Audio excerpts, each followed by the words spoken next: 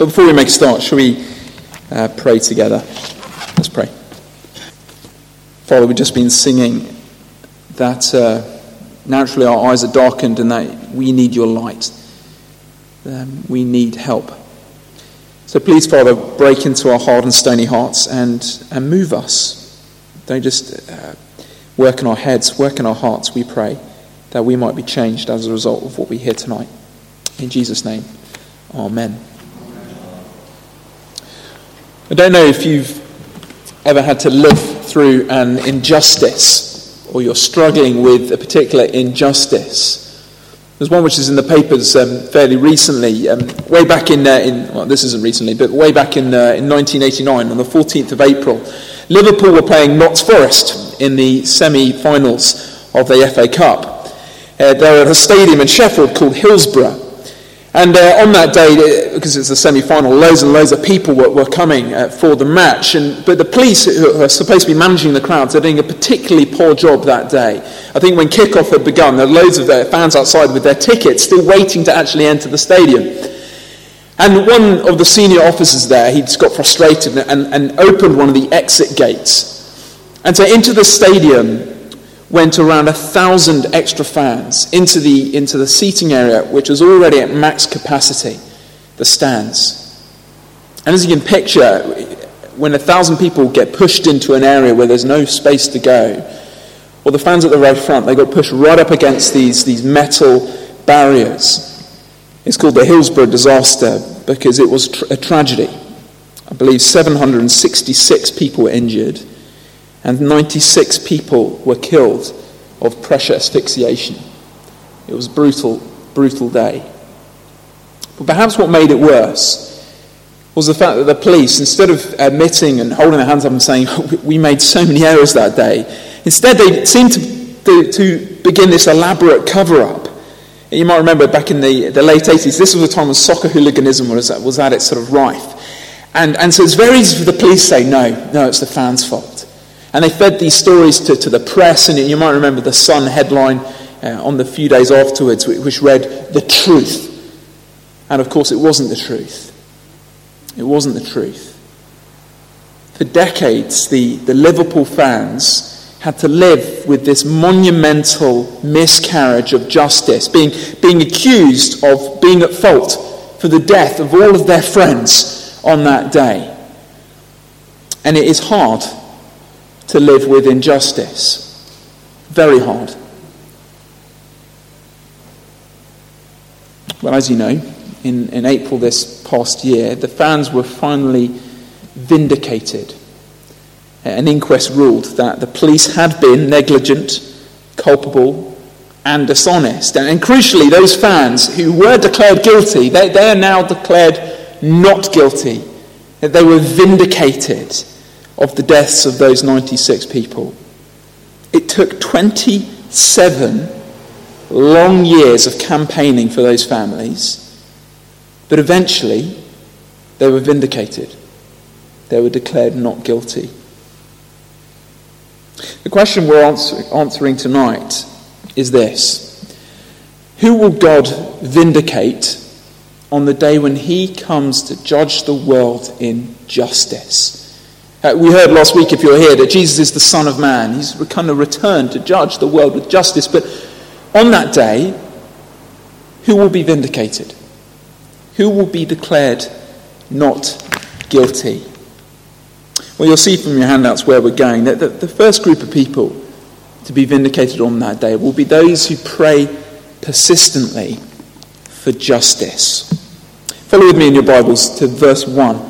It's on page 1052. Verse 1 says this: Then Jesus told his disciples a parable to show them that they should always pray and not give up. Literally, not lose heart. Like I said, last week's passage, Jesus says that he is the Son of Man. He's the one who's been given all authority to judge the earth. But you might remember how Jesus said that they're going to have to wait for him. In fact, that his believers, that they're going to long for his return. He said that the time is coming when you'll yearn for the days of the Son of Man, but you will not see them. It seems as if there's going to be a long period of delay. And in that time, we're going to experience all sorts of frustrations and all sorts of injustices, and some of which might lead us to lose heart and give up praying. I don't know, maybe that's you here tonight. Maybe you're suffering in some way, physically or mentally. Perhaps you have experiencing an ongoing besetting sin, and it is crushing you, it's getting you down.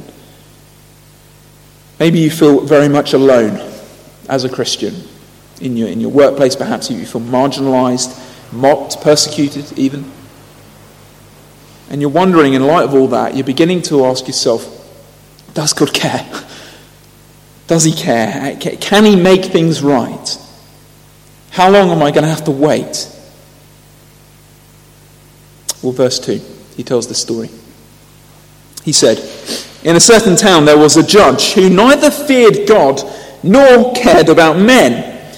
And there was a widow in that town who kept on coming to him with the plea, grant me justice against my adversary. Now it's a farcical scene that Jesus presents for us here. We meet a judge who has no regard whatsoever for justice. Liz, do you know any judges like that? Yes. Sadly, yes. I was hoping you'd say no. Oh no, really. But for this man, he really doesn't. He doesn't care what God thinks of him. So he's quite happy being unjust. He doesn't care what people think of him. So he doesn't care if he's unpopular. This guy's hopeless. We have no idea how he got his job. Maybe Liz is wondering how on earth those people got their job. But clearly this judge is only in it for himself. He wouldn't lift a finger to help anyone unless it benefited him. That's this judge. But then we meet the widow. You might know that back then women were entirely dependent on their fathers or their husbands or their male offspring. So if your husband died, it is vital that his estate is passed on to you.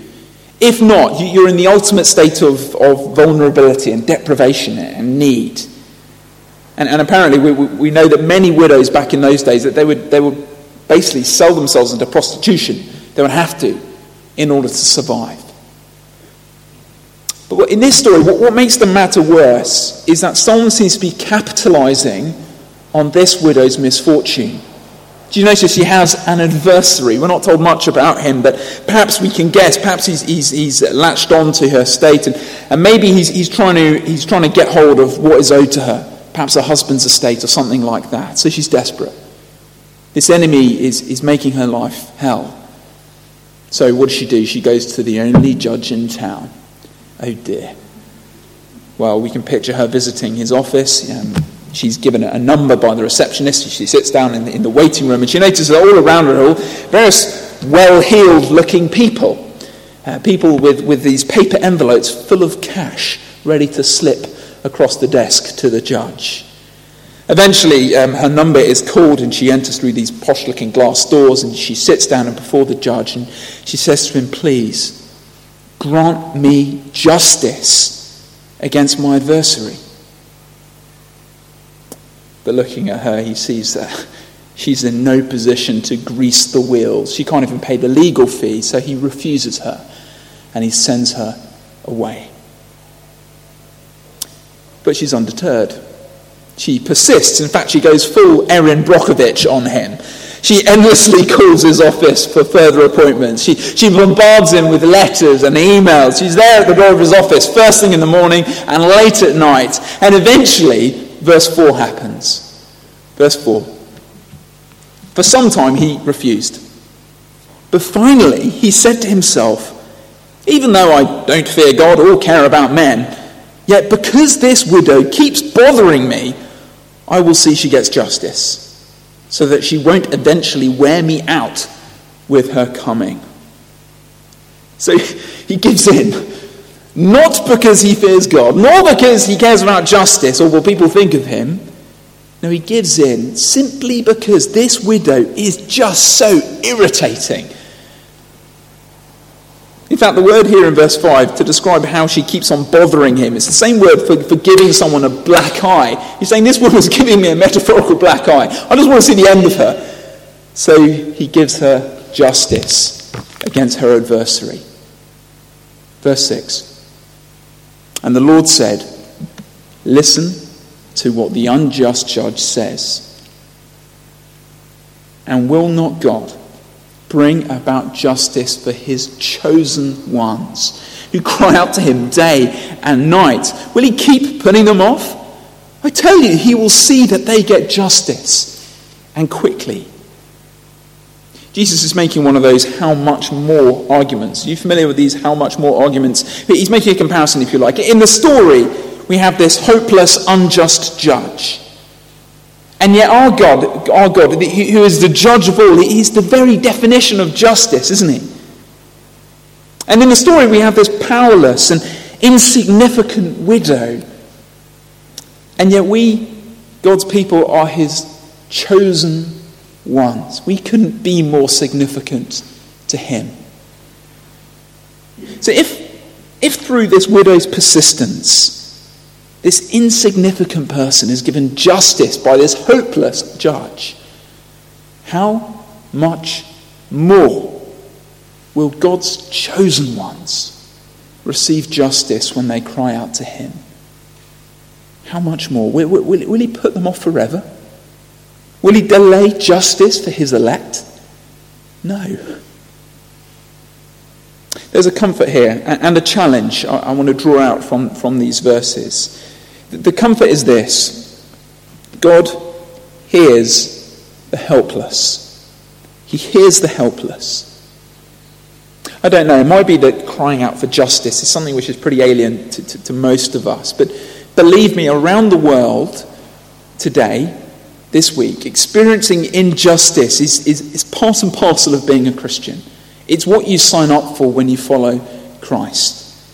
Did you know in Russia this past week, Putin passed a new law requiring that Christians must get written permission from the state before they can have a conversation with someone about what they believe. If they don't do that, if I want to have a conversation with my unbelieving friend and I say, I want to talk about Jesus, if I don't do that, I'll be fined £580 in UK money. And so will my church. That happened this week. Do you know, in Turkey, this last week, around 12 church buildings were suddenly seized by the state, allegedly to help against the Kurdish separatists, but all the Christians know it's not really about that. And they're doubtful they're ever going to see access to those buildings again. Do you know, in Pakistan, every single week, police collude with the persecution of Christians. They often don't even lift a finger when their houses are burnt and their goods are stolen and their wives and children are raped. They imprison pastors and their families on the flimsiest of charges, and they're the people in charge of justice.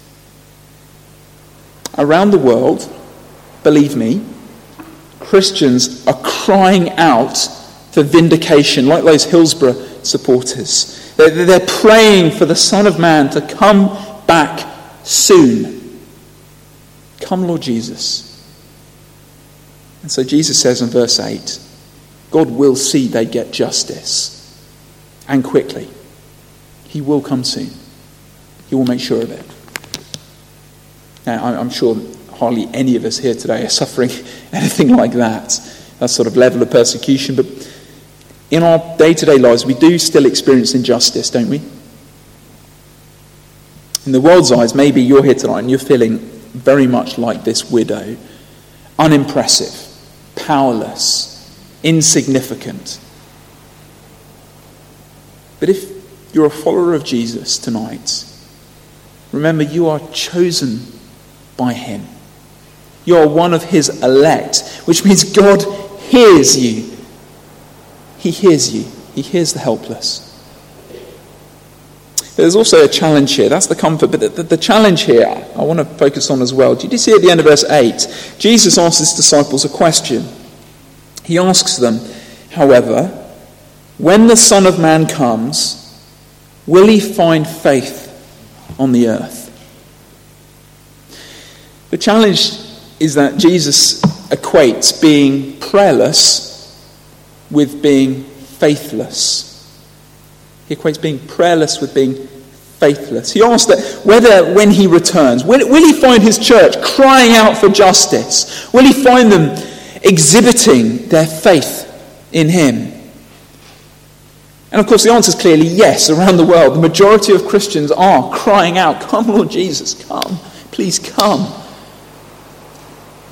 But I guess he asks the question to challenge perhaps those of us who feel no need to pray. Perhaps that's us here.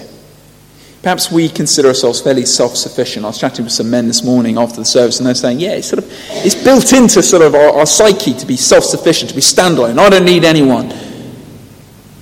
Maybe we feel so comfortable, so at ease, and we're so busy with all these other priorities that prayer just simply doesn't happen. Do you know, in 2010, the UK Department of Statistics, I think they have a lot of time on their hands, but they revealed how the average Brit uses their time.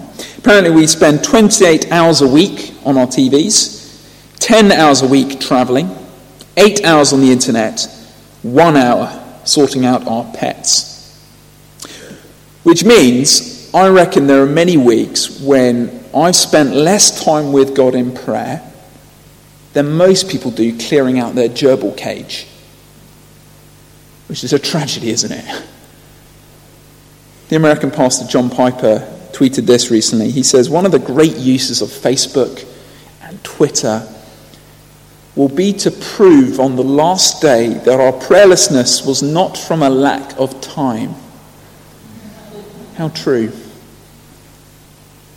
But if our church building tomorrow was seized by the state, we would urgently gather to pray, wouldn't we?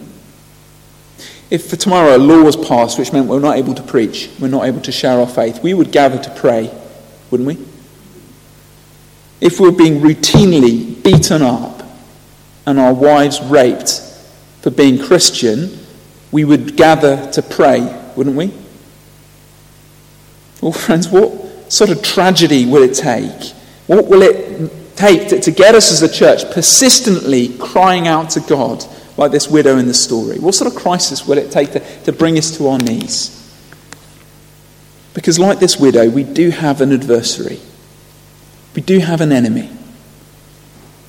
But I think Satan's means of oppressing the church in this country, it's not so much through state oppression and persecution. No, I think his tools are far cleverer. I believe he wishes us to drown in our own sense of self-sufficiency and ease. So Jesus asks us, when the Son of Man comes, will he find faith on earth? When the Son of Man comes, will he find faith in your home? When the Son of Man comes, will he find faith in our church? Because God will vindicate those who pray persistently for justice. That's a promise. Well, the next parable tells us more about whom the Son of Man will vindicate when he returns, and it's those who pray humbly for mercy. Look down with me to verse 9, if you would. Verse 9. To some who are confident of their own righteousness and look down on everyone else, Jesus told this parable. 2 men went up to the temple to pray. One a Pharisee and the other a tax collector. Sounds like the beginning of a joke, doesn't it? It's a similar farcical scene to the last one. Remember, he's talking to his disciples here. And you might know that the Pharisees, they really were the very best of society. They were wealthy, they were educated, they were connected, they were religious. These are the sort of guys you want to go into business with. Girls, these are the sort of men you want to marry. Yeah? And so you can imagine him as he's walking up Temple Mount. People would have been shaking his hand. People were saying hello. People love this guy. He's great. But then there's the tax collector as well. And the tax collectors, you might know, were the scum of society. They were Jewish people, right, who took money off their own people and then gave it to their Roman oppressors. And they're notoriously corrupt and dishonest in their doing of it. So imagine, if you would, a Jew in Nazi Germany working for the Nazis against his own people. Right? That might give you a level of an idea of the level of derision these guys would have faced. So as this tax collector walks up Temple Mount, people would have hissed at him. They would have spat at him. They would have cursed under their breath. What are you doing here? What are you doing at the temple of God? Verse 11. The Pharisee stood up and prayed about himself. God, I thank you I am not like other people, robbers, evildoers, adulterers, or even like this tax collector. I fast twice a week and I give a tenth of all I get. Now, of course, it's true, wasn't it? He, by comparison to many people in society, this guy was a good and upright man. He didn't cheat on his tax return. He didn't lie. He didn't steal. He didn't sleep around. He was faithful to his wife. He gave a lot of money to charity. He often showed how religious he was by giving up food and fasting. Surely, we would think, surely this guy was a shoo-in for God's kingdom. Surely this is the bookie's favourite. But his prayer reveals a lot about how he thought he would get saved. Notice his prayer, it's all about him. The personal pronouns, I loved it when Katie read. She emphasised them really well, didn't she? The I's repeated. It's all about him. His prayer isn't so much a prayer, it's a boast about his own spiritual self-sufficiency. And inevitably, his self-righteousness led him to look down his long nose at everyone else around him who didn't quite cut the mustard. Verse 13. But the tax collector stood at a distance. He wouldn't even look up to heaven, but beat his breast and said, God, have mercy on me, a sinner. In contrast to the Pharisee, we can picture at the front, hands in the air, being seen. The tax collector is at the back and he's skulking behind a pillar. He fears what people will say if they saw him there. And he also fears God. He feels very much distanced from God. He feels wrong for him to be in the building, in this holy place. And he's so ashamed of his sin. His heart is broken and he's aware of his guilt before God, and he can't even look up to heaven. He's just staring at the floor and he's beating his breast. And his prayer, it couldn't be more different to the Pharisees, could it? God, have mercy on me, a sinner. Literally in the Greek, God, atone for me, a sinner. God, propitiate for me, a sinner. Remember, he's standing in the temple. It's the place of sacrifice for sin. And he knows that his sin, it's got to be punished. God has got to be just. He knows that wrath ought to be poured out on him for his sin. But he knows he can't atone himself. So he cries out, God, do it for me. Do it for me, because I can't do it myself. Do it for me. And of course, this is why Jesus came. As he's telling this story, Jesus is walking the road to Jerusalem. The Son of Man came to die, to suffer, to atone for our sin, to, if you like, propitiate God's wrath, to take it upon himself in order that we, guilty sinners, might be given that innocent verdict, vindicated. Even though we're far off, that we might be brought near to him. You know, every religion and worldview and philosophy, they're spelt the same way. They're all spelt the same way. 2 letters, D-O, do. They all say do. You've got to follow some pillars, you've got to sort of go on some pilgrimage, you've got to follow some magical steps or something like that. And eventually you'll reach paradise, nirvana, or enlightenment, or whatever the end goal might be. They all say do. 2 letters. Jesus and Christianity is 4 letters. D-O-N-E. Done. Because only Jesus, with arms stretched out for us, says it is finished. There's nothing more left to do. You can't add to my death. You can't improve upon it. You can't top it up. It is done. It is done. Which makes verse 14 perhaps one of the most shocking verses in the entire New Testament. Verse 14, Jesus says, I tell you that this man, the tax collector, rather than the other, the Pharisee, went home justified before God. For everyone who exalts themselves will be humbled, and those who humble themselves will be exalted. The shock here is that as the tax collector walks down Temple Mount, being spat at by everyone he walks past, he left justified, vindicated, not guilty, because God had atoned for him. Whereas the Pharisee, the good Pharisee, the guy everyone loves, he went home not justified. He went home guilty before God, because he in his pride thought he could save himself. Once again, I want to draw a challenge for us and also a comfort for us. The challenge is this: God punishes the proud. God punishes the proud. The rub here for us is that we might talk a very good talk. We might walk a very good walk. We might look really impressive. We might work for a church. But on the day of the Son of Man, a heart which believes, actually, I deserve to be saved, will not be saved. How might we diagnose that sort of heart within us, that proud heart? How might we recognise that within ourselves? Let me ask us some questions. Like the Pharisee, do you feel the need to draw attention to your good deeds? Do we feel the need for people to recognise our position and our status? Or are we quite happy to be brutally honest about our brokenness and our sin? Are we able to talk about our need for grace?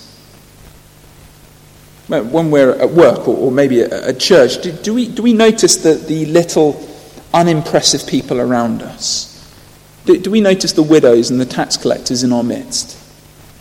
Or are we only engaging with people we deem worthy of our time? People like us, people on our level. And of course, the final question, do we pray? Do you pray? I remember hearing a talk about 10 years ago, but I remember it vividly. And it was on prayer. And at the end of the talk, the preacher said, the application here is not go and pray. He said it's a pointless application. Because if you don't feel the need to pray, you will not pray. You won't. A proud heart doesn't desire to pray. And that's an indicator. The story is told, it's an apocryphal story, I'm not sure if it ever happened, but the story is told of a Sunday school teacher who was teaching this very parable.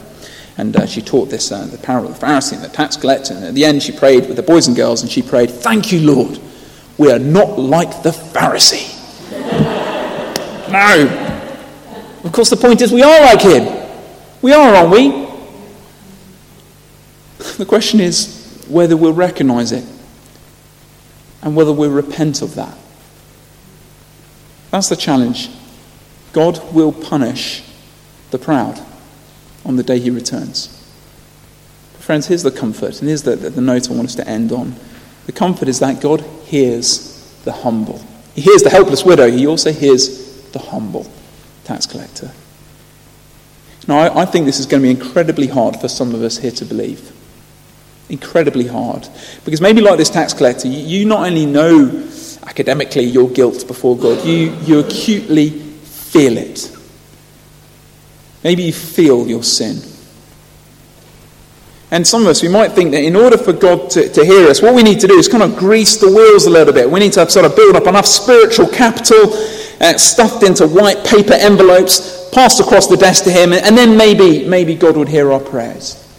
Perhaps we're thinking like that. And you might know in folk Roman Catholicism, people commonly believe that you can't pray straight to God, and so you've got to pray to a deceased saint, some sort of holy guy who's died, and they might then put in a good word for you so that God might then hear your prayers. If that's true, what sort of monster is our God? No, God hears the humble. There's a church in Vienna, if you've been there, the Capuchin church, and it's special because in the vaults is where they bury all of the Habsburg emperors. And when Emperor Franz Joseph died in 1916, there was this grand funeral, and his cortege came right up to the church door, but there it halted. And on the outside of the door, the herald knocked on this enormous sort of wooden door with this big brass knocker. And from inside the church, the abbot shouted out, "Who is knocking?" And the herald knocked again. And yet again the abbot shouted, "Who is knocking?" And the herald, he answered on behalf of the deceased emperor, "I am Franz Joseph, Emperor of Austria, King of Hungary." But the abbot interrupted him. "I don't know you." Bit awkward for a state funeral. The herald repeated his introduction a bit more forcefully. "I am Franz Joseph, Emperor of Austria, King of Hungary, Bohemia, Galicia, Dalmatia, Grand Duke of Transylvania, Margrave of Moravia, Duke of..."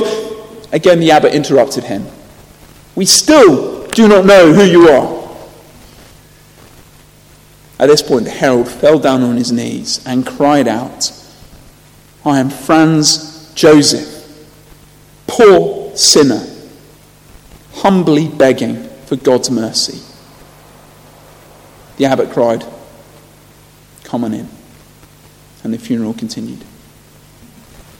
The whole scene had been choreographed by Franz Joseph himself before he died, because he wanted his empire, he wanted his kingdom to know what the Christian gospel was. Whom will the Son of Man justify on that last day? Who will he vindicate? Who will get that not guilty verdict? Not the impressive, not the religious, not the moral. Only those who cry out for mercy. Because God hears the humble and the helpless. That's good news. So let's pray. Father God, forgive our pride. Forgive our prayerlessness, our self-sufficiency, our self-righteousness, and the way we look down on others.